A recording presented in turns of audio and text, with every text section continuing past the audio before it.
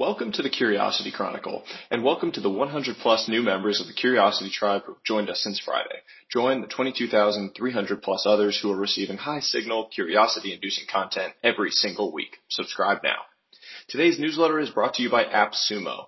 Sumo Day 2021 is almost here, an event for entrepreneurs hosted by my friends over at AppSumo. Think of Sumo Day as Amazon Prime Day, but for entrepreneurs.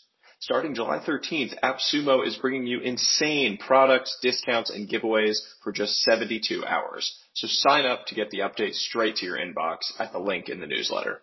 Now, on to the newsletter. Hedgehogs and Foxes. What can hedgehogs and foxes teach us about startups, entrepreneurship, investing, and growth? A lot. For today's newsletter, let me take you down the fox hole on a mental model on vision, focus, and the journey from good to great. Let's start at the beginning. In the 8th century BC, a Greek poet named Archilochus penned a line that has stood the test of time. Quote, "The fox knows many things, the hedgehog knows one big thing."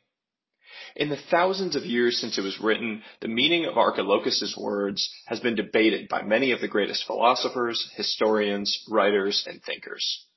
In a literal sense, the fox has an array of tricks at his disposal, but is defeated by the hedgehog's singular and spiky defense.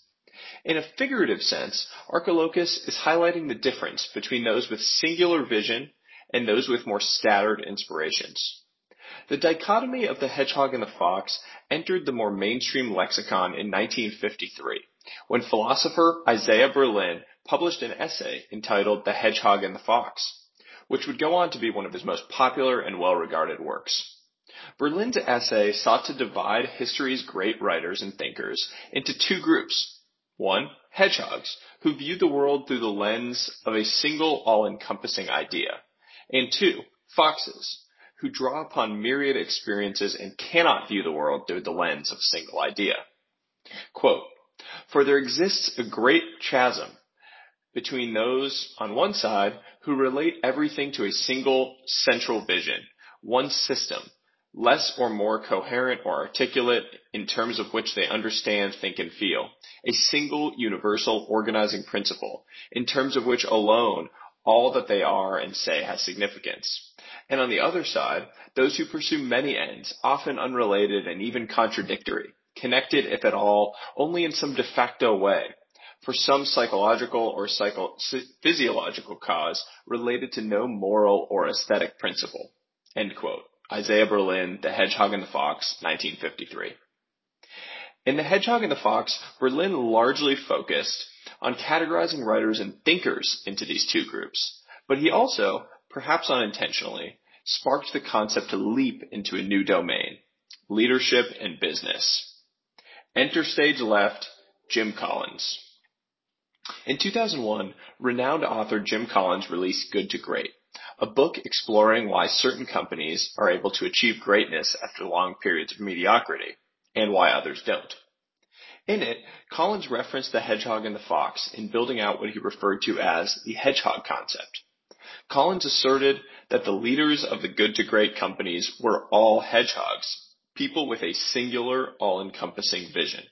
These leaders were uniquely capable of taking the complexity of their businesses and markets and simplifying it into a unifying idea.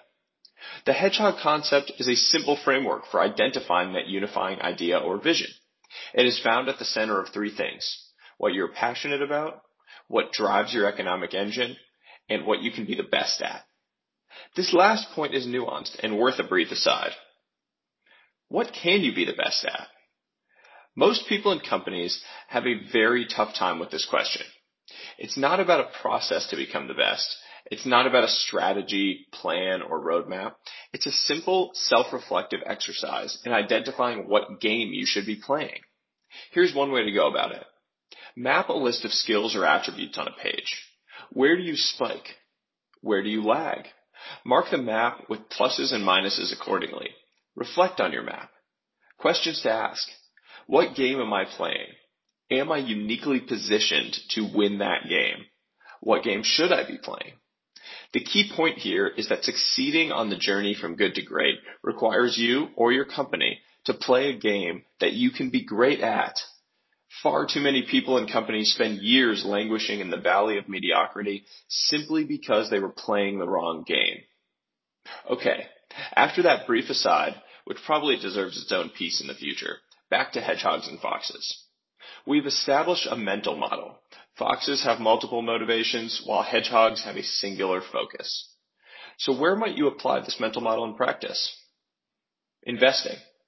Whether you're investing in startups or mature public companies, understanding management and their motivations is of paramount importance.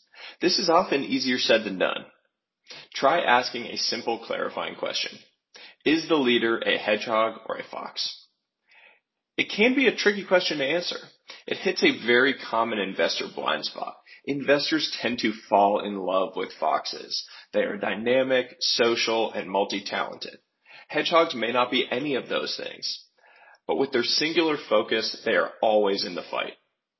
The best investors, the ones with the longest track records of success, not the flash-in-the-pan hotshots, go to great lengths to understand management motivations and identify the hedgehogs.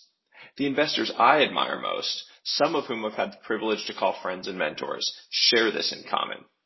In addition to the legends you all know, Buffett, Munger, etc., Ho Nam of the uber-successful Altos Ventures has written a great piece on this, and Gavin Baker and Dennis Hong talk and write about this often. So this mental model clearly applies to investing. But what else? Personal development. For investing, you are evaluating others, but you can also use this mental model to evaluate yourself. Are you a hedgehog or a fox? Are you working toward a singular unifying vision, or are you pulled apart by a variety of motivations? Importantly, a point that I have yet to address is that the characterization, hedgehog or fox, actually lies on a spectrum. It is not an absolute. You can be, and probably are, a blend of the two. In his highly regarded book On Grand Strategy, Yale professor John Lewis Gaddis points out that Abraham Lincoln likely embodied features of both the hedgehog and the fox. He had a unifying vision, but used certain fox-like means and characteristics to achieve his goals. Be ruthlessly honest and reflect on where you lie on the spectrum. Most of us, myself included, will find that we are more fox than hedgehog. If that is the case, try using Jim Collins' hedgehog concept to identify your unifying vision, something we can all benefit from having. We can all take steps to be more hedgehog-like. The hedgehog and the fox becomes a mental model you can't unsee.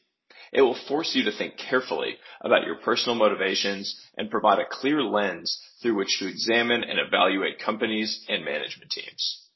For more, I highly recommend the books mentioned in this piece, including Good to Great, On Grand Strategy, and The Hedgehog and the Fox.